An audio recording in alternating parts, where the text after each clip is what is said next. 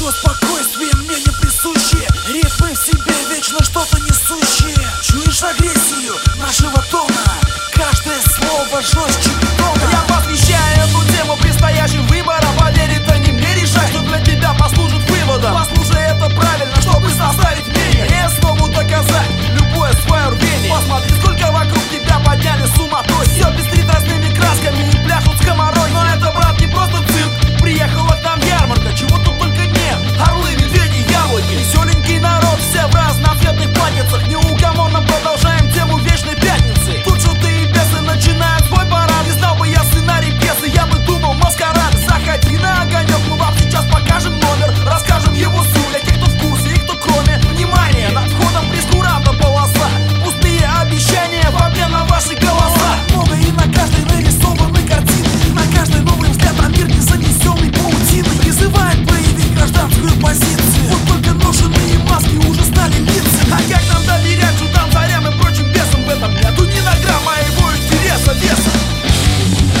Выборы, выборы!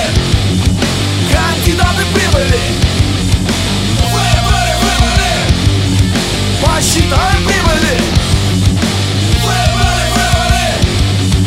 Кандидаты прибыли!